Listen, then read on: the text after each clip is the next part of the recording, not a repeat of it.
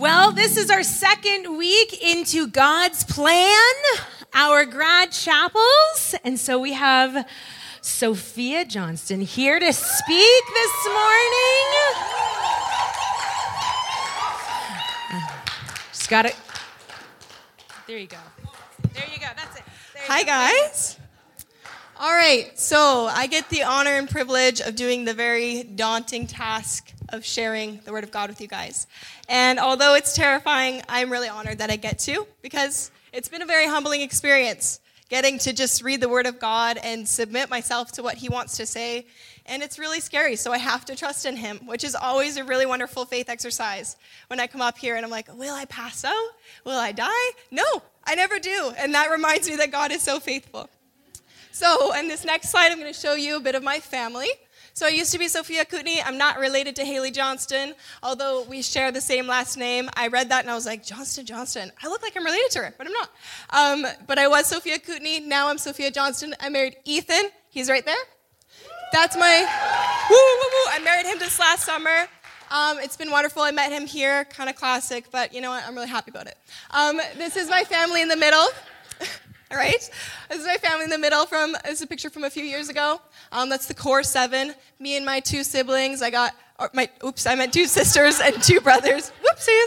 I got 4 siblings. We've got, the oldest is Michael, then we got Emmett, and we got Robin, Eden, and then it's me. I'm the youngest. I'm the baby, so if I'm a brat, that's probably why. And then over here, I threw in Robin and Isaac because, you know, they got married and Isaac's my brother-in-law, and I'm kind of happy about it. So I thought, he's not in this picture, which sucks. And in the corner, Abby's there too. Abby is my best friend. And so you can see in the bottom, what's that, the left? Yeah, she made the cut. She is a very wonderful friend and a part of my family. Yeah, so I did the counseling program. I'm going to cut to the chase, though, because honestly, I got a lot to say. Haley did a wonderful job last week. Sorry, guys. I'm just going to zoom in here so I know what I'm saying. Haley did a wonderful job last week of giving us some context. But I'm going to jump right to the passage just before what I'm talking about, which is chapters 3 and 4, and that gives the context really nicely. So this passage here is chapter 2, 23 to 25 of Exodus. It says, during that long period where Moses was out of Egypt, the king of Egypt died. The Israelites groaned in their slavery and cried out. And their cry for help because of their slavery went up to God. God heard their groaning, and he remembered his covenant with Abraham, with Isaac, and with Jacob. So God looked on the Israelites and was concerned about them. So I'm going to open my Bible. I honestly like to read my scriptures off of my laptop, but I'm just going to open the Bible, probably end up reading it off the laptop. We'll see. But it's the same thing, you know? So Moses. What I see in Moses' life is that God's hand has been upon his life from the start. The fact that he was rescued from being murdered as a little baby. The fact that he made mistakes, that he was a normal guy who tried to act without God for God to defend an Israelite, and he killed an Egyptian. If you guys feel kind of like you're not equipped, I think Moses was worse off than you, so be reassured.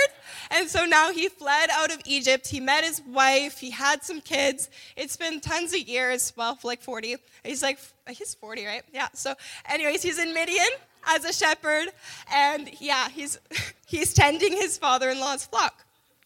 Meanwhile, Israel's back in Egypt, in slavery, crying out to God. Things have gotten very bad. And this is where we find ourselves, in chapter 3. Where Moses is tending his flock, doing his thing. And God intervenes in an incredible way. That's awesome that that's happening right now. God is intervening in an incredible way. So I'm going to go ahead and read it. So now Moses was tending the flock of Jethro, his father-in-law, the priest of Midian, and he led the flock to the far side of the wilderness and came to Horeb, the mountain of God. There the angel of the Lord appeared to him in flames of fire from within a bush.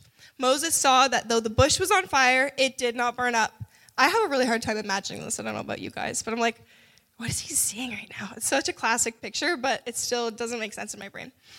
So Moses thought, as anyone would, I'm going to go over and see what this strange sight is about. Why does this bush not burn up? When the Lord saw that he had gone over to look, God called to him from within the bush, Moses, Moses. And Moses said, here I am. And God said, do not come any closer. Take your sandals off, for the place you are standing is holy ground. I think this is biblical precedence for barefootedness while worshiping. So, yeah. Then he said, I am the God of your father, the God of Abraham, the God of Isaac, and the God of Jacob. At this, Moses hid his face because he was afraid to look at God. So in this first section, I just see that God is so holy. Also, you can see that this is how my brain works. I bold certain parts. It makes sense to me. I hope it passed on to you. But God is so personal that he would come down and meet with Moses, even while he's so holy, so mighty, that he can't go face to face with Moses. He has to appear in this imagery of God. But God is still so holy and yet so personal. So right away, that's what stands out to me. And then this is a God who hears and responds to the cries of his people. And he reminds them of the promises that he had made, that he's going to bring them out of Egypt. And so here he is reminding them, I'm that father of your forefathers who had made that promise. And so the next section says that the Lord said, I have indeed seen the misery of my people in Egypt. I have heard them crying out because of their slave drivers, and I am concerned about their suffering. So I've come down to rescue them from the hand of the Egyptians and to bring them out of that land into a good and spacious land. I skip ahead. The cry of the Israelites has reached me, and I've seen the way the Egyptians are oppressing them. So again, here I see a God who sees, hears, and responds to the cries of his people. And so this brings us to the good classic call. So now go, the Lord says to Moses in verse 10 of chapter 3. So now go, I am sending you to Pharaoh to bring my people, the Israelites, out of Egypt. So an incredible call. I don't know about you guys, but sometimes when I'm unsure of what God wants from me, I can wish that he would appear to me more visibly and audibly. I wish that he would just speak to me and be like, Sophia, this is what I want you to do. Please go do this for me. And then I'd be like, okay, God, got it. Like, I have a feeling that I would be obedient easily if God appeared to me. But here we learn that if God does appear to you and give you the signs that you all dream for, you probably will still doubt, because Moses did. So that brings us to the next part, where Moses doubts and fears and expresses his concerns 5 times, and God is going to reassure him 5 times. So in this next thing, I did a little summarized version of this. Oh, that got all wonky. Classic. I'll give you the summary version of this. But in verse 11 of chapter 3, Moses said to God, who am I that I should go to Pharaoh and bring the Israelites out of Egypt? And chapter 12, God reassures him and says, I will be with you. This will be the sign that it's I who have sent you. When you have brought the people out of Egypt, you will worship God on this mountain. I love that God's like, after you do all the things, then you'll see and look back and see that I'm the one who brought you through. His second doubt, Moses says to God, okay, suppose I go to the Israelites and I say to them, the God of your fathers has sent me to you. And they ask me, what is his name? Then what will I tell them? So just the question of God, who are you? What is your name? Like, what authority should I even do this with? And God says to him, I am who I am. This is what you're to say to the Israelites. I am has sent me to you. And then he goes on this tangent, no offense, God, about who he is, that he will be eternal, that he is a faithful God, that he reminds them again of these promises and says that I'm the one who's going to bring you out of Egypt and you won't leave empty-handed. And then he says that and he also in that section says that the Israelites will listen to him. And after all that, God just told him who he is, this powerful statement, and that they will listen to him. Moses answers, well, what if they don't believe me or listen to me and say, the Lord did not appear to you? I'm like, Moses, he just told you they were going to listen. He just told you. And then God gives him 3 signs. So first of all, he gives him the sign that he has a staff in his hand because he's a shepherd. And he says, throw it to the ground, and they're acting it out. You know, they're like, he's actually doing this with God, acting it out, seeing it happen. So he throws his staff to the ground, and it turns into a snake. He jumps back, and then God says to pick it up. So he picks it up, and it turns back into his staff.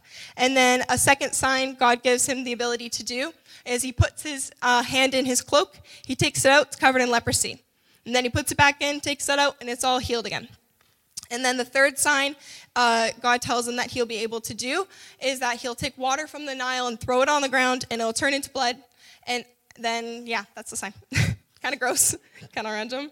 But he's given 3 signs, 3 divine abilities. Like, he can clearly not do these things on his own. God's showing him, I'm the one who gives you the power to do the things you're doing. I will show them that it's me giving you this power. And then Moses, a bold man, but I admire his honesty. He says to the Lord, pardon your servant, Lord.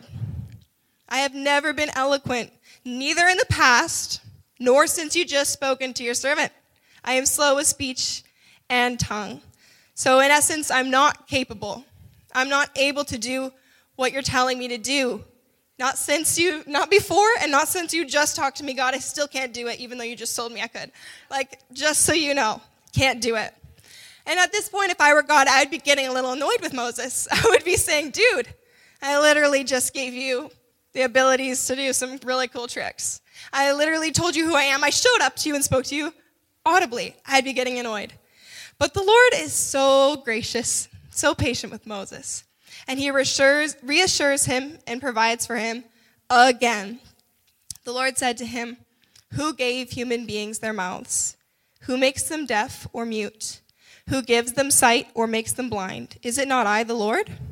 Now go. I will help you speak, and I will teach you what to say. I love this passage. That's the one that I wanted to focus on, because he's already told him to go, but he's telling him to go again after reassuring him a whole bunch of times and reassuring him and saying, I will be the one who's giving you the words to speak, and I will teach you what to say. But you got to know Moses. He's bold yet again, and he doesn't have any excuses left. He's just honest and says, pardon your servant, Lord. Please send someone else. Man, I can relate to Moses in this position. I don't know about you guys, but it's like, God, seriously? You're going to make me do that in front of all my peers? Seriously?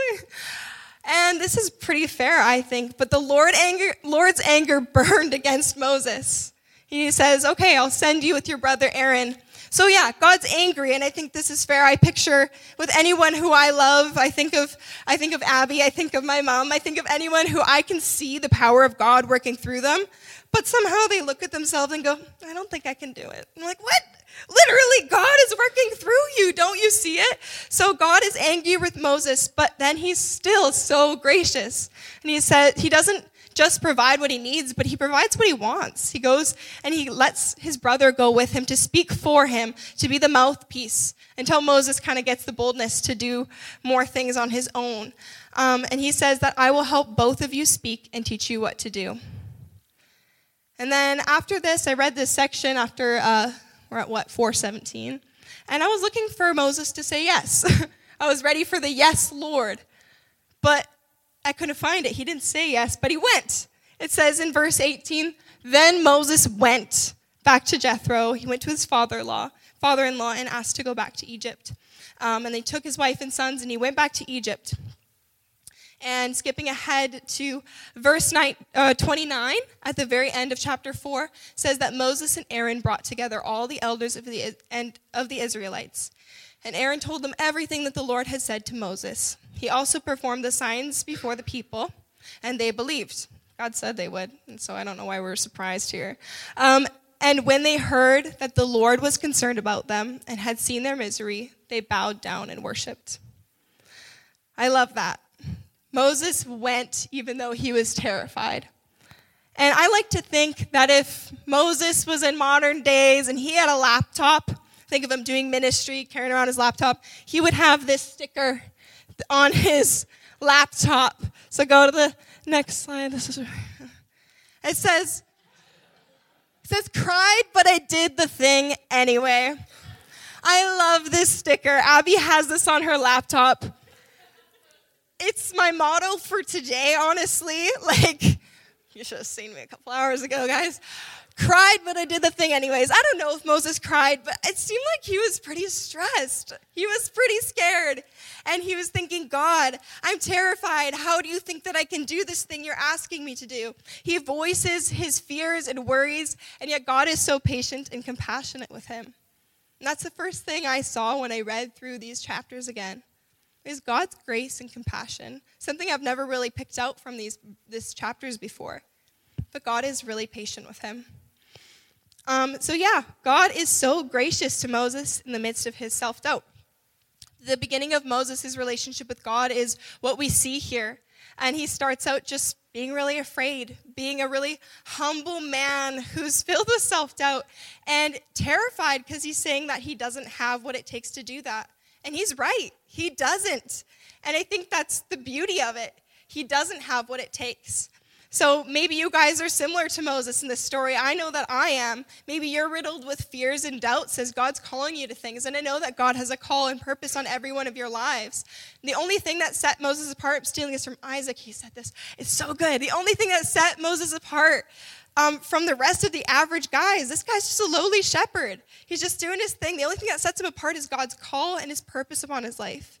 God's purpose is what qualifies Moses for his calling, and God's grace is what makes it possible for him to fulfill his calling. Fulfilling God's call upon your life is only possible if you're walking in an intimate relationship with God. Please do not try to walk in your calling without God. That's the worst thing you can do. Don't work for God without God. It's awful. I've tried it. It's really tiring. So as I was reading this and preparing, I thought of what Joel was saying. Everybody kept stealing my sermon the last few weeks. You know, when you tune into something God's saying, I'm like, wow, everybody's saying what I want to say. But they're saying it better than me. So Joel, in Spiritual Emphasis Week, was saying, talking about Lamentations in his first sermon. And I'm going to read a passage of Lamentations 3:21-26. It says, "Yet this I call to mind, and therefore I have hope. Because of the Lord's great love, we are not consumed, for his compassions never fail. They are new every morning. Great is your faithfulness. I say to myself, the Lord is my portion, therefore I will wait for him. The Lord is good to those who have hope in him, and to the one who seeks him. It's good to wait quietly for the salvation of the Lord." So if you're terrified to walk in obedience to God, wait on the Lord. It's okay to cry out for him to go with you. If you feel like you've got nothing to offer, good. You don't. I don't either. That's the joy of it. That's the beauty of it. Cry out to God and seek him. In the midst of your uncertainty and your self-doubt and your fears, look to God and be reminded that because of the Lord's great love, you are not consumed. His mercies are new every morning. He is your portion, and you're to wait for him. The Lord is good to those who hope in him and who seek him, quietly waiting for him. And a keynote that I wrote down from what Joel said in this first passage, or in this first message, was that God has called you for a purpose, and he will give you everything you need to do what he's asked of you. What I want for you to see, as you hopefully know by now, is that God is really gracious. He will not only reassure you and provide for you and give you exactly what you need to do what you need to do, but he's also gracious as he works in you. As I read this, I read this passage of Exodus, I realize that Moses only knows at this point that he is about to talk to Pharaoh and lead them out of Egypt. And we know, hopefully, if you're in Pentateuch, shout out to Mark. Everybody gives Mark a shout out, but you have to. You're talking about the Old Testament. Go Mark Hawks. As you should know from Pentateuch, is that Moses is going to do a lot more than just lead them out of Egypt. God is going to do incredible things with the nation of Israel, and Moses gets to be a part of it because he steps out in obedience. He is going to lead them out of Egypt, get frustrated a lot of times because they are so rebellious and so complaining. And he's going to help set up the foundations of Israel becoming a nation and actually going into the land. He prepares them for that. He teaches them what God shares with him to tell them. This is the Old Testament. Some of the foundational laws that we read is because Moses was obedient and got to be a part of that and hear God's word and bring that to the people and present that to them and help to lead them and guide them according to what God wants. But he has no idea that he's going to do any of that. But what I also see is that looking ahead, while he's going to face some really wonderful and challenging things with the Lord, for the Lord, I see that Moses is walking with the Lord one day at a time. He seeks him, and he finds his grace, his guidance, his mercy. And I see that Moses is obedient, and he finds a really beautiful relationship with the Lord, one that I want. I really admire how he gets to go to the Lord with everything, and he has such a trust in him, such a faith in him. And it makes me think, okay, I don't want to say that yet. It makes me think of those older people in your church. I think of this lady at Ethan's church in Simcoe. She just comes up to you and she's like, God's doing great things, and can't you see it? God is doing wonderful things, and he has a plan for you. And she's just filled with excitement about Jesus. And I also think of my grandparents, and I have pictures of my grandparents. That's Elena, and that's Joseph. Those are my mom's parents. And then here, this is the only picture I could find that was okay. They hate pictures of themselves, I think. This is Edith and Michael. Those are my dad's parents. Ask any of these people anything, and they will just rave about Jesus. It's almost annoying how much they talk about Jesus. My cousin Amy said, I think Grandma's actually obsessed with Jesus. Like, I think she's addicted to Jesus. They are obsessed with him. You talk to Grandma, she'll tell you to get married, and she will tell you she's praying for you, but she will also tell you that serving God is the greatest joy of life. She will rave about how doing missionary work was her life's joy. She loved it, getting to see what God did through her and what he did through their ministry. She just got to witness what God was doing, which I think is really cool. Because they said yes to that initial call, all of my grandparents here, I could tell you lots of stories, but I won't.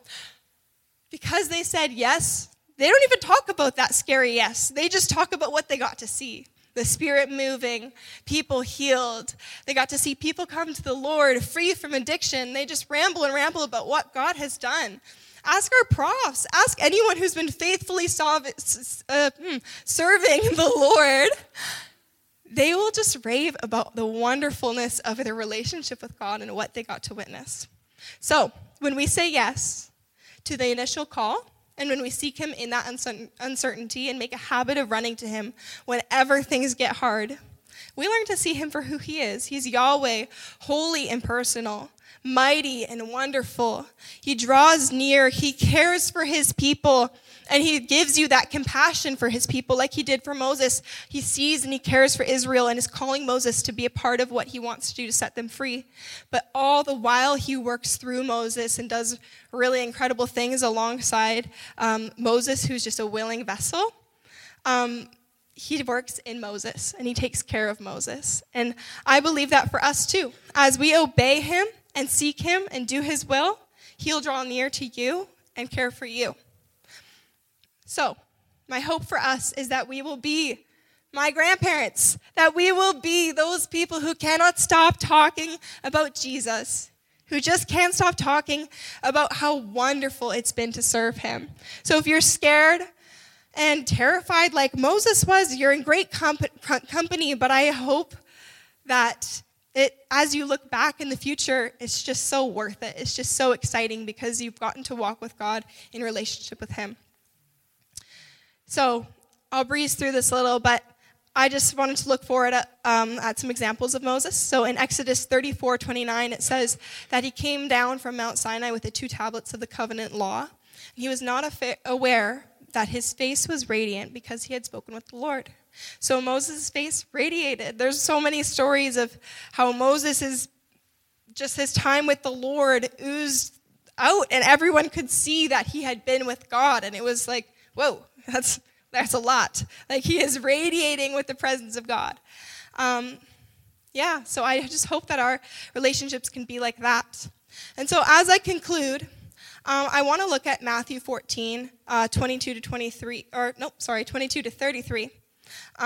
This is a story where Jesus had just done some crazy things. He'd given, multiplied bread and fish, like Jesus does. And after he dismissed that crowd, he went up on the mountainside by himself to pray. Later that night, he was there alone, but the boat was already a considerable distance from the land. So the disciples are all on a boat in the middle of the lake, buffeted by the waves because the wind was against it. So shortly before dawn, Jesus went out to them, walking on the lake. When the disciples saw him walking on the lake, they were terrified. "It's a ghost," they said. They cried out in fear. But Jesus immediately said to them, "Take courage. It is I. Don't be afraid."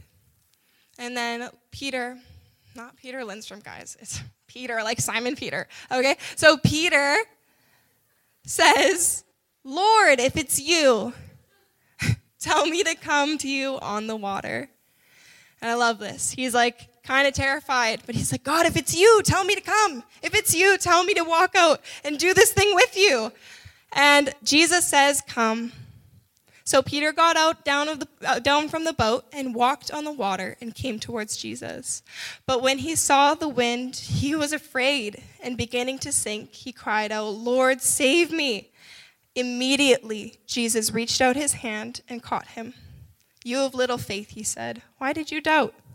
Then they climbed back up on the boat, and the wind died down. Everyone on the boat worshipped Jesus, saying, you are the Son of God. So maybe you're where Moses was at. Maybe you're just terrified taking that initial step. But as you doubt and as you're afraid, may peace be with you, and may you find hope in the joy of the mystery ahead. Because God's very gracious that you don't know what's ahead. He knows and you don't, and that's just wonderful, because you would be way more terrified than you already are. As you doubt, know that God is patient with you. He draws near, he's compassionate, he is gentle, and he'll give you what you need. So do the thing, even if you're crying. Step out into what God is asking you to do now and walk with God every step of the way and learn who your God is. Hear his words to you. Now go. I will help you speak and teach you what to say. I will be with you. Take courage. Don't be afraid. Come. Follow me. And as you doubt and feel yourself sinking like Peter did because you've taken your eyes off Jesus, you're walking in something that you cannot do without him, and you take your eyes off him and look at what's around, you're like, oh my gosh, what have I got myself into? Look back to Jesus. Cry out to him and say, Lord, save me, and grab his hand. And immediately he helped Peter and said, come on, why do you have no faith? Don't you trust me yet? Why do you doubt? But hear his reassurance that he's with him, and do not try to walk for God without God. So, do not try to walk where God doesn't lead, and do not try to move ahead without the Lord. Cling to him and depend on him. In your self-doubt and your fear, turn that to humility and bring it to the Lord. Because the God who calls you is holy, yet compassionate and personal. The God who calls you will be with you. The God who calls you is the great I am, who is almighty, eternal, and who is incredibly faithful. The God who calls you made you. He knows what you need. He makes you able or not able. He is the one who decides whether you can or cannot do the things.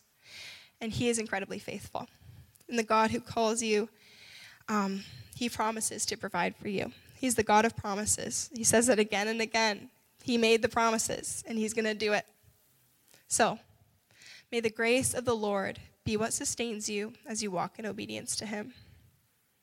Be reassured, and as you do walk in obedience, my hope for you is that you would experience this incredible love for you as you witness the amazing things God is doing in you, through you, and all around you. I meant to call up the band again to do Oceans again, but I forgot. So if you guys want to come up, the band, sing Oceans one more time, I have time. This went so much quicker than I expected. These words of this song, I know it's an overplayed song, Oceans, back in the day, but I was listening to it as I was preparing, and I was blown away of the imagery of walking on the water, trusting in God like Peter did, and how similar that was to what Moses did, and just the connection of how often God does that throughout the scriptures and how he's doing that for you guys. So I hope that as they sing, you guys can worship and just give this time to him and trust him as you go.